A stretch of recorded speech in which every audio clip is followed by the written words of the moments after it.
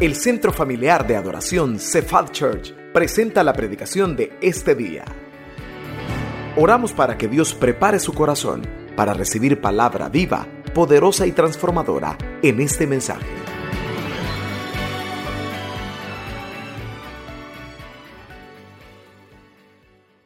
el último mes, yo sé que muchos de nosotros, pero mire, dígame si no es cierto que en medio de las pruebas, en medio de las tristezas, vemos el consuelo, vemos la fortaleza, vemos la mano de Dios sosteniendo nuestra vida. Amén. Quiero pedirle sus oraciones por la familia Munguía. El pastor René Munguía pasó a la presencia del Señor. Aquí está su preciosa familia, parte de la familia.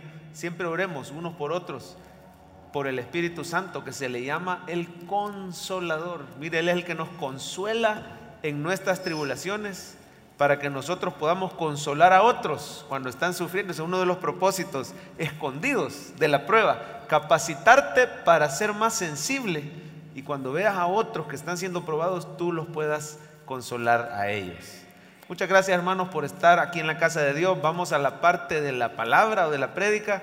Pídale al Señor estar atento con sus oídos, atento con sus ojos y atento con su corazón. Amén. Dígale a la persona que tiene a la par: ponga atención, esté atento, porque este es el momento que Dios derrama milagros. ¿Sabían ustedes que los milagros no solo son cuando oramos por milagros? Sí, imponemos manos, oramos y los enfermos se sanan, pero también cuando oímos con fe. Así dice el apóstol Pablo a los Gálatas, ¿verdad? Le dice: ¿por qué se dan las maravillas entre ustedes? ¿Se dan por las obras de la ley? No, se dan por oír con fe. En este momento el Señor reparte milagros y maravillas, como lo dice Proverbios 4. Ahí va a aparecer en pantalla cuando estamos atentos. Mira el consejo que te da Salomón esta mañana. Hijo mío, lea conmigo: está como atento a mis palabras, inclina tu oído a mis razones, no se aparten. ¿De dónde? Mire, por eso tenemos la pantalla para que vea. No se aparten de sus ojos, y también guárdalas en medio de ¿dónde? De tu corazón. Y mire los milagros, porque son vida a los que las hallan y medicina a todo su cuerpo. Yo no sé quién está necesitando una obra de sanidad esta mañana. Quiero decirle: oiga con atención, oiga con fe, y el Señor se va a glorificar en tu vida o en la vida de tu familiar. Nuestra hermana Silvia de Crespín ha estado en coma en la UCI por más de un mes. Y me comentaba su esposo, el hermano José Ramón Crespín, el día de ayer, que ayer le dijeron que va a pasar de la UCI a una camilla normal, ya respirando por sí misma. Los médicos se habían prácticamente desahuciado. Y mire, el Señor ha hecho un milagro en hermana Silvia. Todos los domingos, el hermano José, por cierto, aquí está, puede levantar su mano, hermano José. Le damos un aplauso, por favor, al Señor. Sentado en esa silla, oyendo con fe. Y va a ser grande, hermano José, va a ser grande el testimonio que vamos a dar para gloria y honra del Señor. Así que oiga con fe. Vamos a decir nuestra declaración de fe. Dice: soy un hijo de Dios, estoy ante el trono de la gracia, soy completamente perdonado. ¿Qué más? Bendecido, favorecido, muy amado por el Dios de los cielos. Gracias, Jesús. Hoy continuamos con la serie cortita que empezamos la semana pasada, que se llama Una bendición completa. Así que ahí está en pantalla, léala conmigo: una bendición. Esa es la que el Señor le da a sus hijos, ¿verdad? Él dice: deleítate a sí mismo en Jehová y Él te concederá las peticiones de tu corazón. Mire, para recordar un poquito el pasaje en el que está basado, es el Salmos 144. Ábralo conmigo, por favor, en este momento. Salmos 144. Y vamos a leer de nuevo el pasaje de la semana pasada, del 12 al 15. Voy a pedirle, por favor, que ahí sentadito lo lea conmigo y no vaya a cerrar el Salmo, porque hoy lo vamos a terminar de estudiar todo. ¿Cuáles son las claves para andar en esa bendición completa que el Señor ya nos dio? Si usted no pudo escuchar el mensaje de la semana pasada, está en línea, pero también hoy al principio hacemos un brevísimo repaso de lo principal que vimos la semana pasada. ¿Lo tiene? Leamos, dice así el versículo 12: sean nuestros hijos como plantas crecidas en su juventud, nuestras hijas como esquinas labradas como las de un palacio, nuestros graneros llenos, provistos de toda suerte de grano, nuestros ganados que se multipliquen, ¿cuánto? Millares y decenas de millares en nuestros campos, nuestros bueyes estén como fuertes para el trabajo. No tengamos asalto, ni que hacer salida, ni grito de alarma en nuestras plazas. Lea conmigo el 15. Bienaventurado el pueblo que tiene esto, cuyo Dios es Jehová. Oremos.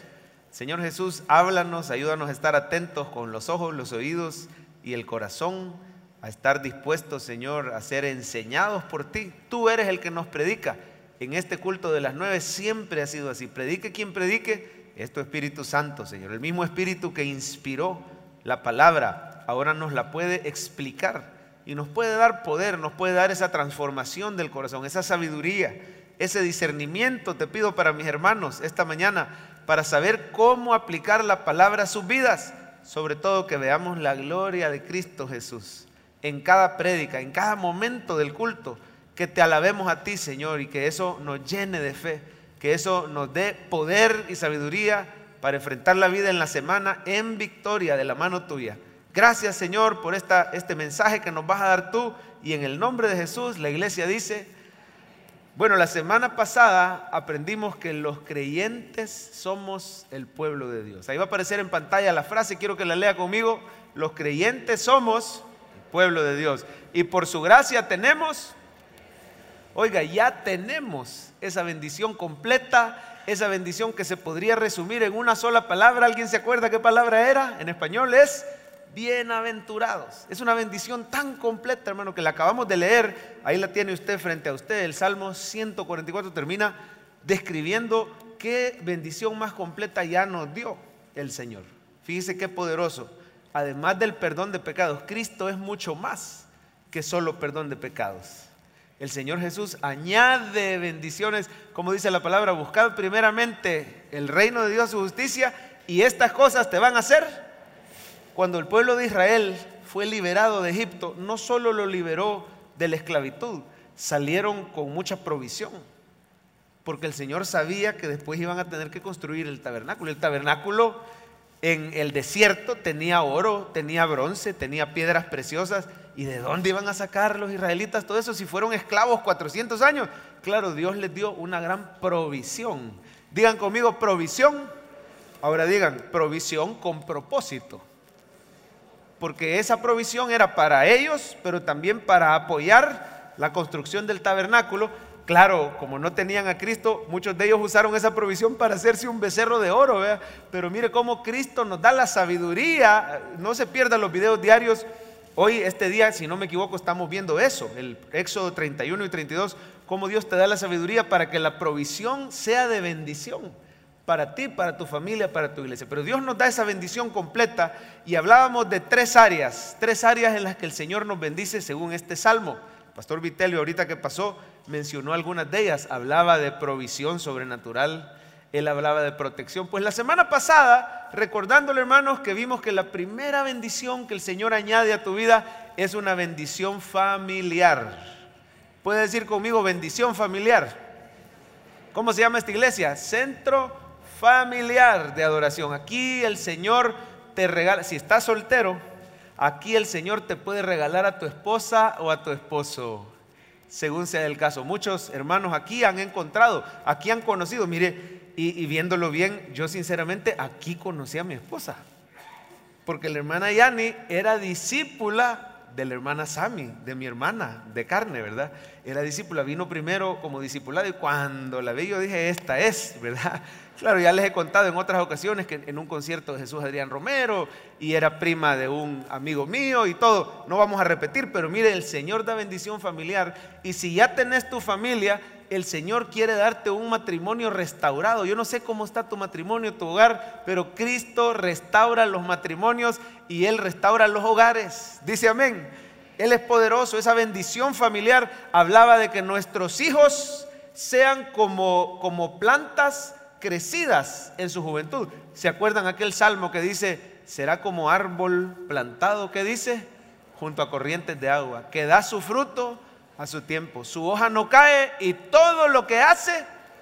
Puede creer esa palabra para sus hijos, que sus hijos sean como árboles plantados, fructíferos, frondosos, que sean útiles en el reino de Dios. Y si tienes a tu hijo lejos, comience a creer y apropiarse de esas promesas que el Señor te va a hacer salvo a ti y a tu casa, y tus hijos van a alabar el nombre del Señor y van a ser útiles. Mire, que el Señor te dé hijos inteligentes, que el Señor te dé hijos que se apartan de malas amistades, que sirven al Señor, que te dé un hogar sano. ¿Cuántos creen en un Dios que sana y que puede dar salud sobrenatural? Todas esas son bendiciones familiares. ¿Se acuerdan que decía: vuestras hijas sean como columnas? ¿Se acuerdan aquellas imágenes preciosas? Columnas de esquinas labradas, ¿verdad? No es que vas a tener una hija así bien grandota, pero sí que el Señor te dé hijas preciosas por fuera y por dentro, que sean firmes, que no sean arrastradas por el mundo. Toda esa bendición familiar, hermano,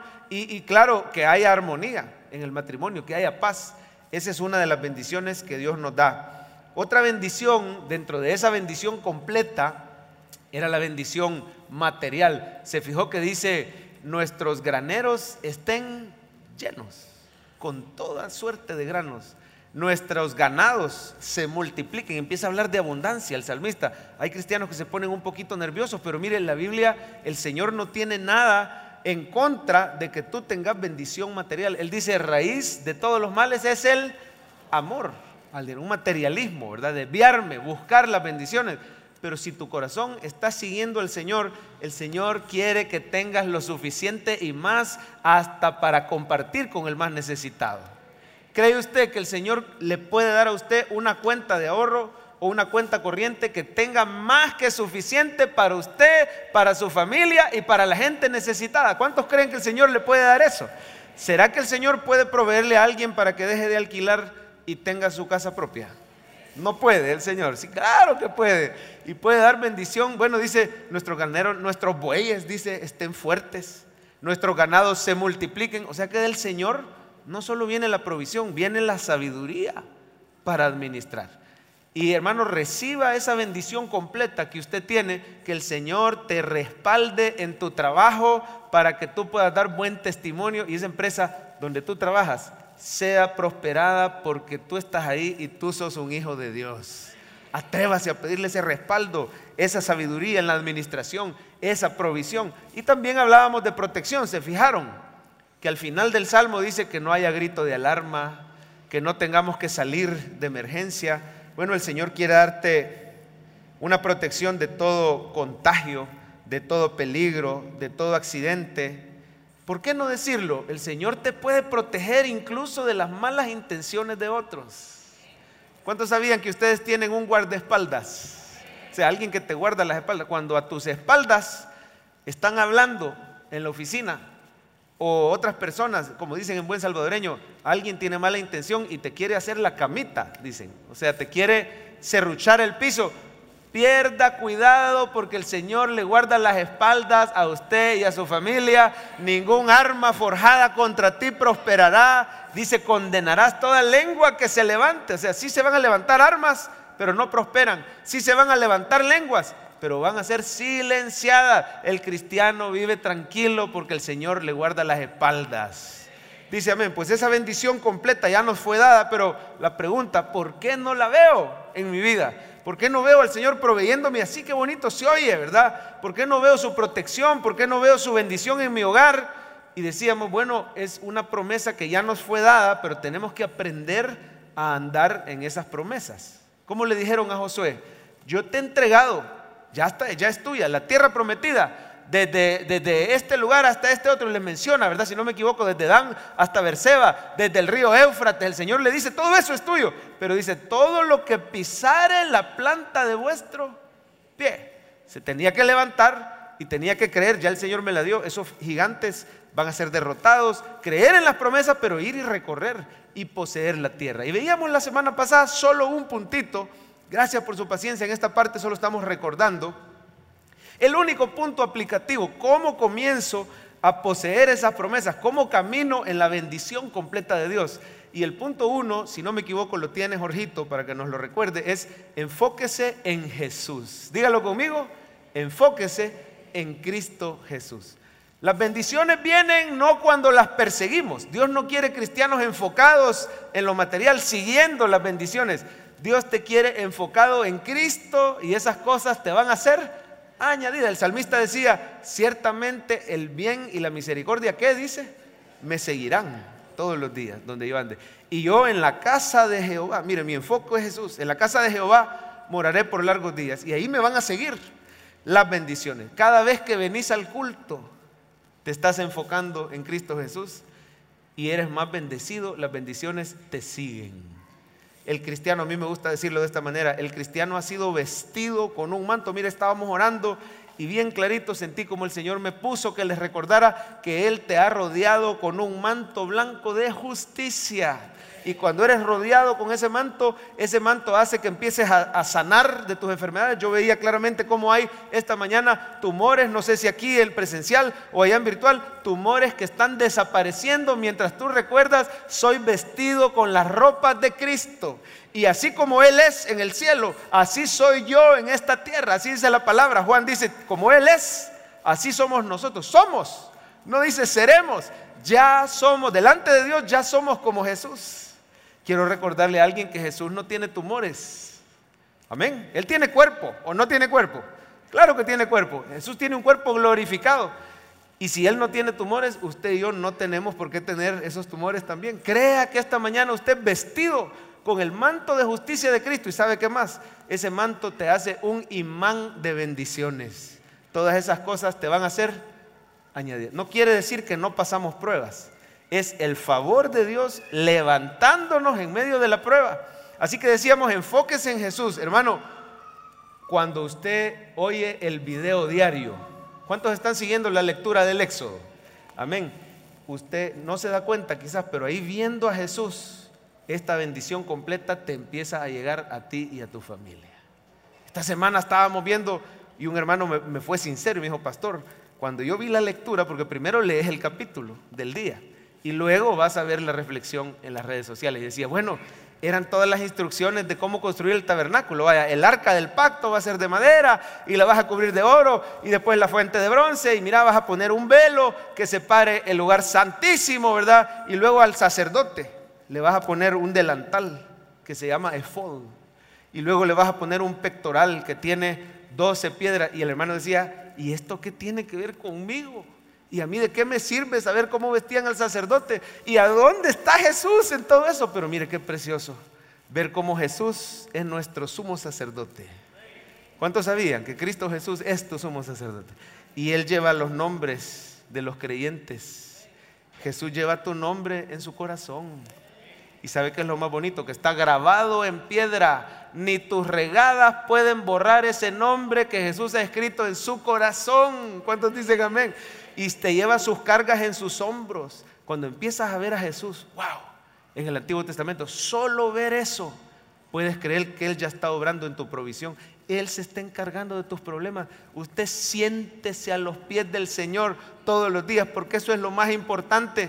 Todo lo demás el Señor se va a encargar. Y hay personas que dicen, pero pastor, eso no es práctico. Yo quiero una prédica que me diga, punto número 1, haga esto. Punto número 2, haga lo otro. Y estoy de acuerdo. La prédica tiene que llegar a la parte práctica, pero no tengamos prisa, hermano, por llegar a la parte haga. ¿Por qué no nos tomamos nuestro tiempo para ver lo que Jesús ya hizo por nosotros? Y recordar y contemplar la gloria. Cuando vemos a Jesús, somos transformados, somos sanos, somos llenos del Espíritu Santo. Cuando recuerdas que ese velo, hermano, que estaba en el tabernáculo, cuando Cristo muere, ese velo se rasgó, dice la Biblia. Quiere decir que usted y yo tenemos libre entrada al lugar santísimo, porque hemos sido lavados con la sangre preciosa.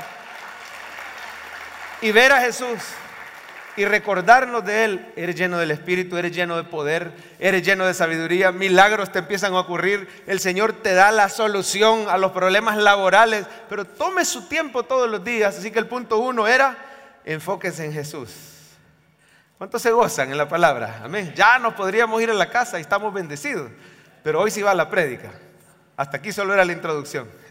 Rapidito, ¿verdad? Ese era un recordatorio. Punto número 2, ¿cómo camino en la bendición completa? Adoración y oración, clave de la bendición. ¿Lo puede leer conmigo, por favor? Adoración y oración. Hermano, si usted y yo supiéramos el poder que tiene la alabanza, no vendrías tarde al culto. se te quitaría la pena de adorar al Señor aún en frente de los compañeros de trabajo. Si supieras el poder, ¿quiere usted caminar en la bendición completa? Vuélvase un adorador. Él dice que busca adoradores que le adoren en espíritu y en verdad. David conocía este secreto. David era un gran adorador. De hecho, se le llama el salmista, el dulce cantor de Israel. Y mire, adoraba tanto al Señor que hasta su propia esposa, Mical, la hija de Saúl, en cierta ocasión se empezó a burlar de él. Y le dijo: qué bárbaro, qué bajero te ves. Porque mire, llevaban el arca del pacto. Y David iba danzando, pero con toda su fuerza, literalmente iba remolineando. Yo no sé si usted sabía que ese corito viene de esa historia.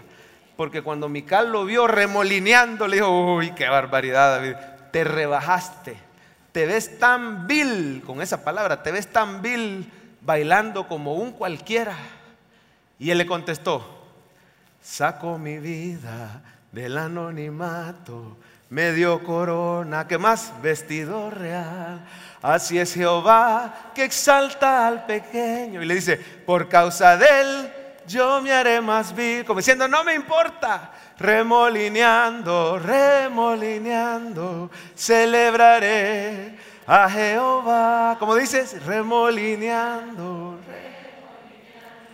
me haré más vil por causa de Jehová. Usted diría como David, si usted conociera el poder milagroso que hay detrás de la alabanza. Cada vez que tú adoras, el reino de las tinieblas huye de ese lugar, porque Cristo habita en la alabanza de su pueblo. Si nos abrieran los ojos, hermano, para ver lo que pasa cuando la iglesia alaba, si nos abrieran los ojos y ver el mundo espiritual, ver cómo prevalece el reino de Dios sobre las tinieblas, se van demonios, huyen enfermedades, comienza a abrir las ventanas de los cielos el Señor y a derramar su provisión. Y David conocía esto, y quiero que vea en su Biblia, en ese salmo de hoy, mire cómo habla David en el versículo 9. Estamos en el 144, no lo cierre, por favor. Oh Dios, dice David, a ti cantaré, ¿qué dice? Cántico nuevo. Y luego dice con salterio. ¿Y qué otro instrumento? Un instrumento de 10 cuerdas, cantaré a ti. Y mire, mientras él alaba, ¿qué hacía el Señor? Versículo 10. Tú, el que da victoria a los reyes, el que rescata de maligna espada a David su siervo. Y luego viene la oración. Mire cómo oraba: rescátame y líbrame. ¿De quién? De la mano de hombres extraños, cuya boca habla vanidad. Bueno, acababa de ascender al trono David. Primero estuvo solo sobre Judá, pero luego los enemigos de David, que eran descendientes de Saúl, específicamente Isboset, había sido asesinado. Ya el Señor abrió el panorama. David en este salmo acaba de ascender al trono sobre las 12 tribus, pero un montón de gente lo quería matar, específicamente los filisteos. Estaban en contra de él, lo calumniaban, hablaban cosas, lo querían matar. La traían contra él desde que había matado a Goliat. Así que, hermano, David está orando, está alabando, pero él sabe que hay un gran poder en la alabanza. Le voy a dar una clave para experimentar la victoria en su situación. Pase menos tiempo preocupado por las pruebas y más tiempo alabando y adorando al Señor con cantos. Pase menos tiempo pendiente de sus enemigos y pase más tiempo alabando a su fiel amigo, el que puede vencer a tus enemigos. Es que, hermano, cuando pasamos afanados, de alguna manera, decíamos la semana pasada, es como que estamos alabando la prueba. ¿A quién estás alabando? Estás diciendo: oh, qué grande es mi prueba, nadie como mi prueba. Eso hacemos sin darnos cuenta cuando nos afanamos. Grande es mi enfermedad, nadie la podrá curar. ¿Estamos adorando la prueba? ¿O estamos diciendo: grande es el Señor, Él es el Altísimo, Él es el Omnipotente, nadie como el Señor? Pase más tiempo adorando. Por eso el segundo punto, dale Coqui, dice adoración y oración, clave de la bendición. Léalo conmigo: adoración y oración, clave de la bendición. Y solo David conocía ese secreto. No, el apóstol Pablo también. Yo quiero que me ayude a ver en Filipenses a dónde está la oración y la adoración. No lo busque en su Biblia, mírenlo en pantalla. Dice Pablo: por nada estéis, o sea, no esté adorando la prueba, por nada estéis afanosos, sean conocidas vuestras peticiones delante de Dios, dice, en toda ¿qué? Oración y ruego. ¿Y dónde está la alabanza? Con acción de gracias. ¿Y qué va a pasar? Y la paz de Dios, que sobrepasa entendimiento, guardará vuestros corazones y vuestros pensamientos ¿cómo está usted esta mañana? ¿Tiene paz o está afanado? Bueno, en la iglesia quizás es un poco más fácil tener paz. Digamos en la semana, un jueves, en la mañana o en la tarde. ¿Estás afanado o tenés paz? Le voy a pasar esta mañana el afanómetro a mis hermanos, o el alabanzómetro. ¿Quiere saber si usted es un buen adorador? Pregúntese cómo pasa. Si pasás afanado, te falta adorar más al Señor, te falta pasar más tiempo en la presencia del Señor. Pero si tú pasas con paz, ahí se nota que ya se te está haciendo un estilo de vida adorar al Señor. Para el apóstol Pablo era un estilo de vida. ¿No se acuerda que en cierta ocasión lo metieron preso? Y estando preso, ¿qué hacía el apóstol Pablo? Mírelo por favor en pantalla en Hechos 16. Pero a medianoche, ¿qué hacían? Orando Pablo y Silas, ¿qué hacían?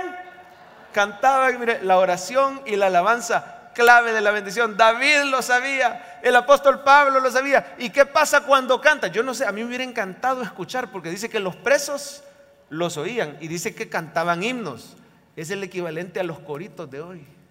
Pero se puede imaginar usted, Pablo y Silas en la cárcel, en el calabozo, dice, más del fondo, con unas cadenas en sus pies, atadas al cepo, con las heridas todavía frescas porque los habían azotado un sinnúmero de veces. Y ahí adentro, en vez de quejarse, en vez de decir, Señor, si yo te sirvo, y mira cómo me tenés aquí preso y azotado y bien fregado, y Silas no me ayuda, en vez de quejarnos, como hubiéramos estado muchos de nosotros, y me incluyo, ¿cómo hubieras estado tú en la cárcel? Pero dice que, dale para atrás, Coqui, dice que Pablo y Silas oraban y cantaban himnos. Quiere decir que no era un reclamo, estaban alabando al Señor. Yo me imagino que los coritos han de haber sido: cuando el pueblo del Señor alaba a Dios, ¿cómo dice? Cosas suceden. Oiga la letra: maravillosas, hay sanidad. Oiga esta: liberación, se siente la bendición. Hay sanidad, liberación, se siente. Imagínese estar en la cárcel. No puede estar triste un corazón que alaba a Cristo. Alábelo. No puede estar triste un corazón que alaba a Dios.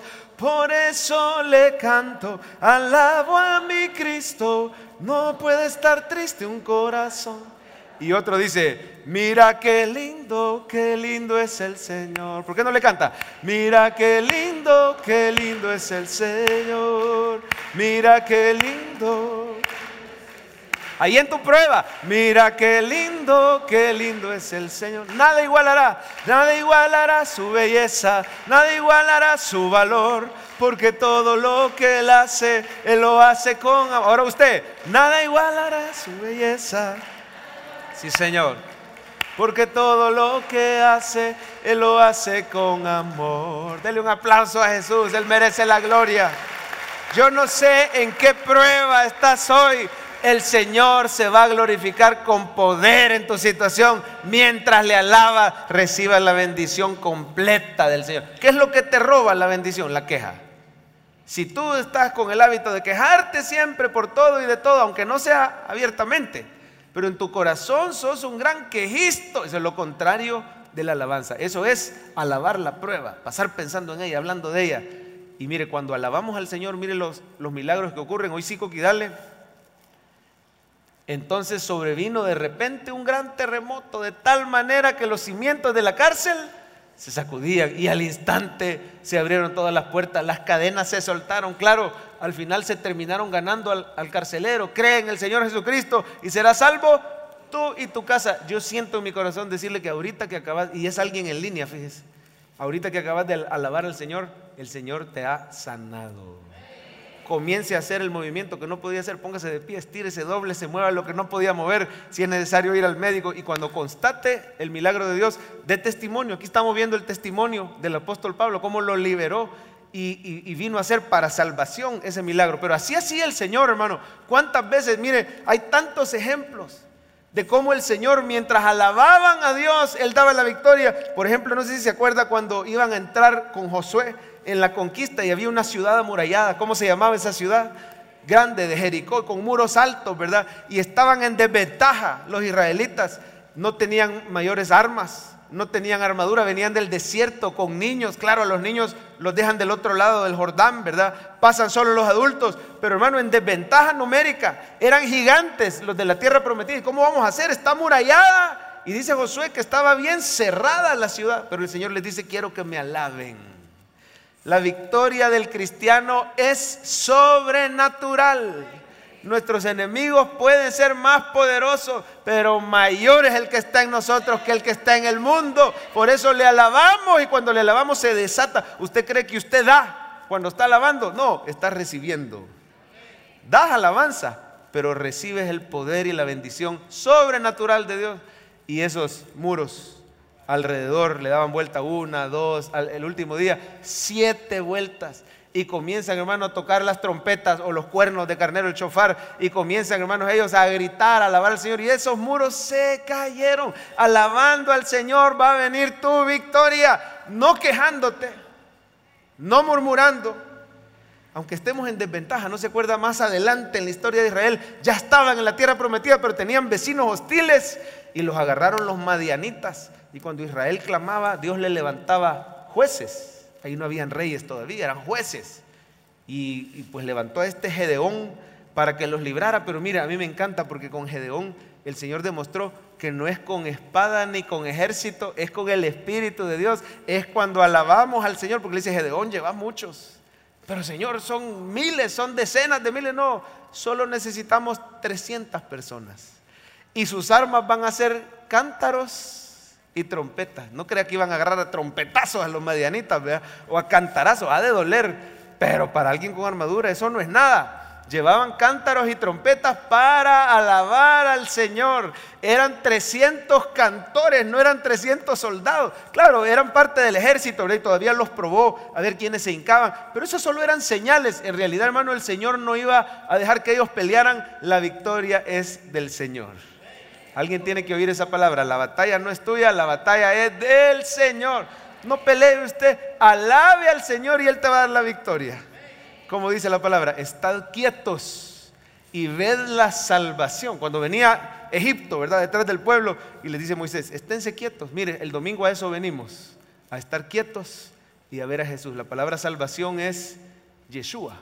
Estad quietos, dijo Moisés, y ved a Yeshua. Estése quieto y ve a Jesús, y cuando lo vemos lo alabamos y lo adoramos y hablamos con Él, pero no quejándonos, sino alabando su santo nombre, y el Señor va a hacer milagros. Pues volviendo a la historia de Gedeón, de repente llegaron donde los madianitas, y a la cuenta de 3, 1, 2, 3, y rompen los cántaros. Eso fue todo lo que hicieron, y gritaron: por Jehová y por Gedeón. Y empiezan los madianitas a matarse unos con otros. Mira, hermano, cuando el Señor pelea por ti, no importa lo numeroso del enemigo. Yo no sé a quién le ha dicho que ya no tiene curación, que está desahuciado, pero el Señor tiene la última palabra. Para el Señor no hay nada imposible.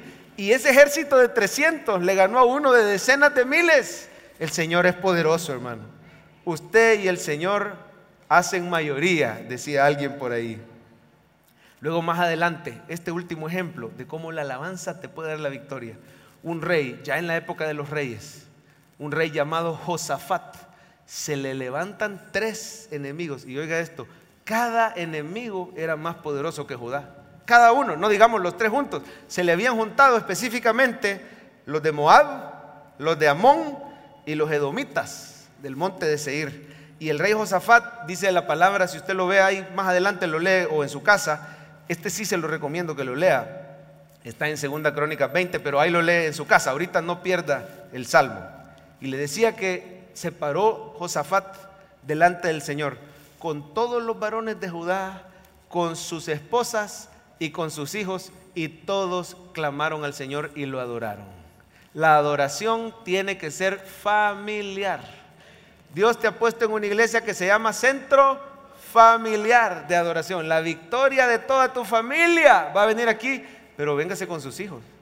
No los deje en casa, o los manda a kids o a jóvenes, o que se sienten a la par suya. Véngase con su cónyuge. Y si usted hoy está aquí y no está con su familia, ore porque un día Dios pueda traerle a su familia con usted. Si tienes hijos que están lejos y que no quieren venir, no deje de orar por ellos. La oración es poderosa, y aquí van a estar sentados recibiendo también, alabando al Señor. Así hizo Josafat. todos los varones con sus familias clamando, y el Señor les dijo a través del profeta: no se preocupen, la victoria es del Señor, la batalla no es vuestra, la batalla es del Señor. Y va a creer usted, hermano, que la gran estrategia militar que Dios les da es: ok, vamos a enfilar el ejército, pero adelante del ejército van a ir los cantores y los salmistas. ¿Cree usted que militarmente era sabio eso? Era una locura. Era dar campanazos y dar trompetazos y avisarle a los enemigos: vaya, aquí venimos, somos los israelitas. Militarmente no tenía sentido. Pero es que, hermano, los caminos del Señor son sobrenaturales.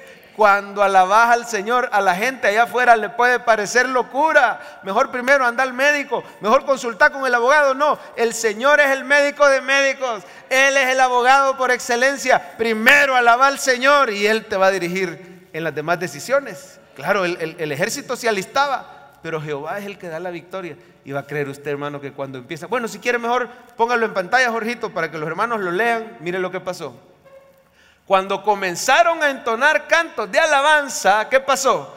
Jehová puso contra los hijos de Amón, de Moab y del monte de Seir las emboscadas de ellos mismos, que venían contra... Cayeron en sus propias trampas y se mataron.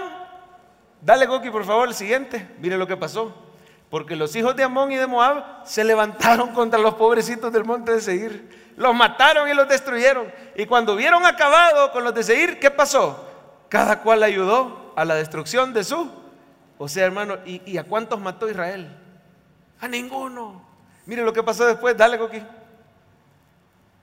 Ya no queda más. Vaya, dale para atrás. Ok, le voy a contar lo que pasó después. Cuando ya se habían matado todos, van llegando los de Israel. No alcanzaron ni a sacar la espada. Cuando llegan, hey, ¿y aquí qué pasó? Dice que el montón de cuerpos muertos. Allá están los de Moab, allá están los de Amón y allá están los del monte Seir. No quedó ni uno vivo, se mataron solitos. ¿Qué es lo único que tuvieron que hacer ellos? Alabar al Señor. Mire, yo siento en mi corazón decirle a alguien: deje de estar preocupado. ¿Y qué tengo que hacer? Pues, ¿y cómo voy a hacer? Alabe al Señor y el Señor le va a resolver el problema. Solito se va a resolver. Dice: pero alábelo de todo corazón. Y dice, hermano, que estuvieron, ahí lo lee en su casa, es segunda de Crónicas 20, estuvieron 3 días, no peleando, no haciendo la guerra, recogiendo el botín. No les alcanzaban las manos para tanta bendición. Primero no hallaban qué hacer con tanto enemigo y luego no hallaban qué hacer con tanta bendición. A alguien le dice el Señor hoy: si estás preocupado que no hayas que hacer con tanta prueba, alabe al Señor y no vas a hallar qué hacer con la bendición que el Señor va a derramar en tu familia. Esa es la porción de los que alaban a Jehová. Dice amén, dale un aplauso al Señor. ¿Cómo camino en la bendición completa? Nos ha avanzado el tiempo y me urge darle el tercer punto. ¿Cómo camino en esa bendición completa? Congréguese y participe, adore al Señor con sus finanzas. Mire por favor el versículo 15. El versículo 15 en su Biblia. Bienaventurado, ¿qué dice? El pueblo. Note que no dice, yo no sé si quiere subrayar esa frase en su Biblia. Note que no dice bienaventurado el hombre. Dice bienaventurado él. Tu bendición es en congregación. Dios no va a bendecir a alguien aislado, porque Él dice: separados de mí, nada puede. O puede usted cree que puede prosperar una mano fuerte, entrenada, pero separada del cuerpo, ella solita. A los pocos minutos se necrotiza, se muere. Puede prosperar, puede funcionar de algo un pie. O sea, no te separes de la congregación. Bienaventurado el pueblo. El Señor Jesús, cuando nos muestra a ese sacerdote con las 12 piedras en el pectoral, un día lo vamos a ver más en detalle, no lleva nombres individuales, lleva nombres de las tribus. O sea, perteneciendo tú a tu congregación, digámoslo así, a tu tribu, ¿verdad? Bienaventurado el pueblo. Tenemos que pertenecer, pero no se trata, hermano, solo de venir a la iglesia, sino de participar. Hay un momento en los cultos donde uno participa de los diezmos y la ofrenda. Es totalmente voluntario. Pero la palabra de Dios nos dice, en el Antiguo Testamento era un mandato. Incluso el pueblo caía en maldición. Ahora, yo quiero decirle algo bien delicado. No acepte a nadie que le diga que si usted no diezma, usted está bajo maldición. Es equivocado. Cristo llevó nuestras maldiciones en la cruz del Calvario. No hay maldición sobre el cristiano. Rechace eso, porque el que dice eso está menospreciando la obra de Cristo en la cruz. No hay maldición, pero no caminas en la bendición completa. ¿Por qué no camino pues en la bendición completa? Porque no estoy enfocado en Jesús. ¿Por qué no camino? Porque me paso quejando en vez de alabar al Señor. ¿Y por qué no camino en su bendición en mis finanzas? Porque no participo de los diezmos y las ofrendas. Claro, hay gente que necesita un tiempo estar oyendo, creyendo las promesas. Si ahorita usted todavía no está listo, siga viniendo, siga orando. Pero los que sí hemos diezmado le podemos testificar: el Señor se glorifica en las finanzas cuando uno diezma. Amén o amén. Bueno, esa palabra bienaventurado aparece en otro pasaje, yo se lo quiero enseñar. Léala conmigo por favor, Malaquías. Y todas las naciones os dirán, ¿qué dice? La misma palabra, Esher, bienaventurado, porque seréis tierra. Fíjese cómo Malaquías y Salmos son pasajes paralelos. ¿Lo puede decir conmigo? Pasajes paralelos. No es pasajes paralelos, no. Son pasajes paralelos, van a la par. Amén. ¿Qué quiere decir? Que Salmos primero da la bendición completa y dice, bienaventurado el pueblo. Y Malaquías también nos da una gran bendición completa. Reprenderé al devorador y todas las naciones os dirán. Termina diciendo, bienaventurado. Pero en Malaquías nos da un poco más de detalle. ¿Cómo caminamos en esa bendición completa? Dale para adelante, Jorgito. Mira el versículo 10 y léalo conmigo. Traed todos los diezmos al alfolí. Hay alimento en mi casa. Y te dice, probadme ahora en esto. Dice Jehová. Vaya, ¿cuál es la bendición? Dígame si no es la misma del Salmo 144. Abriré las ventanas de los cielos y derramaré bendición. Eso es que los graneros estén llenos, que los ganados se multipliquen. Dale, Coqui, siguiente. Mire esta bendición. Reprenderé por vosotros. Esa es protección. Que no haya grito de asalto ni grito de alarma, ¿verdad? Y no os destruirá el fruto de la tierra, ni vuestra vida en el campo será estéril. Y el último dice, y todas las naciones os dirán bienaventurados, porque seréis tierra deseable, dice Jehová de los ejércitos. ¿Quiere caminar en la bendición completa? Pruebe al Señor. Amén. Pruebe. Y hay personas que dicen, es que el diezmo solo es para personas que tienen plata. Perdón, hermano, pero el diezmo no es del que tiene, el diezmo es del que quiere.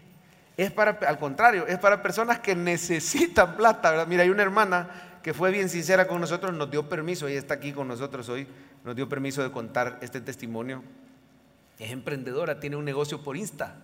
Yo no sé qué pasó, que le hackearon la cuenta, pero no solo la de Instagram, sino que la cuenta bancaria. Cuando vino a sentir, le habían vaciado la cuenta por completo. En un momento difícil, porque iba a empezar el año. Tienen 2 niñas, habían muchos gastos, usted sabe, a principio de año los papás. Y por si fuera poco, el esposo lo estaban dejando sin trabajo. Estaba pero en una empresa muy grande que despidió más de 1,000 personas y era bien probable que lo fueran a despedir a él. Imagínense qué situación económica más tremenda. Pero aquí es donde esta clave, hermano, funciona. Congréguese y participe de adorar al Señor. El diezmo es una adoración al Señor con tus finanzas. Y esta hermana adquirió el paquete completo, ¿verdad? Mire, hasta lo anoté para que no se me olvide. Comienzan a venir hace poco a CEFADCHURCH sus niñas en el colegio Cefas. Vienen los cultos de miércoles, participan en la alabanza, son adoradores. Vienen el culto del domingo, por supuesto. Vinieron a la noche de oración y testimonios y por supuesto adoran al Señor con sus diezmos y sus ofrendas. Ahorita no puedo todo, Señor, porque estoy en una situación, tú sabes en qué situación estamos. Pero aquí está este poquito y mire, centavitos pueden ser, pero el Señor Jesús se fija en el corazón. Dice amén. Y dice, esta persona ha dado quizá más que el que dio $1,000, porque lo ha dado en su necesidad. Y mire, el Señor comienza a darles palabra. Y solo le puedo decir, hermano, que cuando el banco estaba a punto de resolver, claro, pusieron una denuncia por lo que les había pasado, que le sacaron los fondos, ¿verdad? Pero el banco se tardó mucho tiempo. Justo en ese momento le sale un trabajazo a él. Pero un trabajazo, le estoy diciendo, hermano, una empresa que por ética no vamos a decir, pero todos hemos comido de sus boquitas. Son buenas boquitas. Solo en la pandemia extrañamos esas boquitas. Pero después de la pandemia, así que ya sabrá usted qué empresa es. Ya sabrá usted qué empresa es. Y le dicen, mira, va a ser una pasantía de 6 meses y va a ser un outsourcing. Bueno, la cosa es que al final la empresa directamente dijo, lo queremos contratar nosotros directo, nos gusta el perfil y va a ser este salario, mucho más de lo que esperaban, y van a hacer estas prestaciones y va a ser fijo para gloria y honra del Señor. El Señor los ha sacado de su situación financiera. Le quiero dar un aplauso al Señor Jesús. Y ellos están aquí este día, así es. Puedo abusar de ustedes, si pueden levantar su mano para que le aplaudamos al Señor. Gloria a Dios por hermano Fabio, hermana Jenny. Gloria al Señor. Así que los que esperan, los que confían, los que alaban, los que participan de su congregación. Aquí hay bendición en tu congregación. Una hermana que recién ingresa al culto. Termino con esto. Les voy a leer este testimonio. Dice: buenos días, Pastor Javier. Quiero dar mi testimonio. Esta es otra hermana. Soy nueva en la iglesia. Nunca había diezmado. Sinceramente no creía en eso. Pero el domingo que vestimos de rojo, o sea, el 11 de febrero, lo hice por primera vez, diezmó por primera vez. Fue una pequeña cantidad, pero lo hice de todo corazón. Yo venía orando que me dieran otra plaza en mi mismo trabajo, con un mejor salario. El día de ayer me informaron que fui seleccionada. A partir de marzo me darán la plaza con mejor salario, mejores prestaciones, para gloria de Dios. Y miren lo que dice, es una persona nueva en la iglesia. El Señor multiplicó mi diezmo, estoy segura que eso fue. Feliz día, pastor. Bendiciones a mis hermanos de CEFADCHURCH. Quiere caminar en la bendición completa. Mire el resumen, vamos a poner aquí el resumen en pantalla. ¿Quiere usted caminar? Dice que tenemos completa bendición. Enfóquese en Cristo todos los días. Ya no se pierda el video diario. Véngase entre semana. Todo eso nos enfoca en Jesús y no en los problemas. ¿Y qué hacemos cuando vemos a Jesús? Oración y alabanza. No se queje, no murmure. Alábelo y adore al Señor con sus finanzas. Vamos a estar de pie a esta hora, iglesia, para que le cantemos al Señor ese canto tan bonito que dice: alaba a Dios. Esperamos que este mensaje haya sido de bendición para su vida. La Biblia dice que Dios es santo y el ser humano es pecador, pero en su gran amor, el Padre envió a Jesucristo a morir en la cruz para pagar por nuestros pecados. Luego lo resucitó para darnos vida eterna. Si usted cree en Cristo como Salvador y Señor, hable con Él diciendo: me arrepiento, perdona mis pecados, te ruego que me salves. Ponga su fe en Él y crea que solo Cristo le puede salvar. Bienvenido a la familia de Dios. Le invitamos a congregarse en CEFADCHURCH los domingos a las 7 a.m., 9 a.m., 11 a.m. y 5 p.m. Visite nuestro sitio web CEFADCHURCH.org o búsquenos en las redes sociales como CEFADCHURCH. Dios le bendiga.